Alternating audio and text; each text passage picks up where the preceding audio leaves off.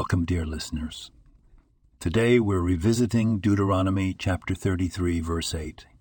We'll move at a quicker pace this time, as we began our exploration last week. This verse is rich with lessons and insights that can profoundly impact our daily lives. Let's dive right in. This verse discusses a special blessing given to Binyomin. The scripture denotes him as the host to a sacred place, where Levi and the priests diligently carried out their divine tasks. The importance of this role cannot be overstated, and the blessing bestowed upon Binyomin signifies the value of his contributions. Our guide, Rashi, provides a clear explanation of the poetic phrases found within this verse. He elaborates on the symbolism of Jerusalem, the Temple Mount, as a protective force that endures eternally.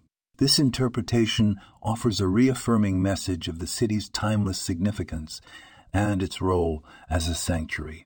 As we transition into the Tanya portion, we'll continue to unravel the wisdom in these texts. Our hope is to advance further into our study of Bereshit, uncovering the profound teachings contained within its passages. Thank you for joining us on this journey through the timeless wisdom of our sacred texts. Remember, the more we learn, the more we realize there is yet to discover.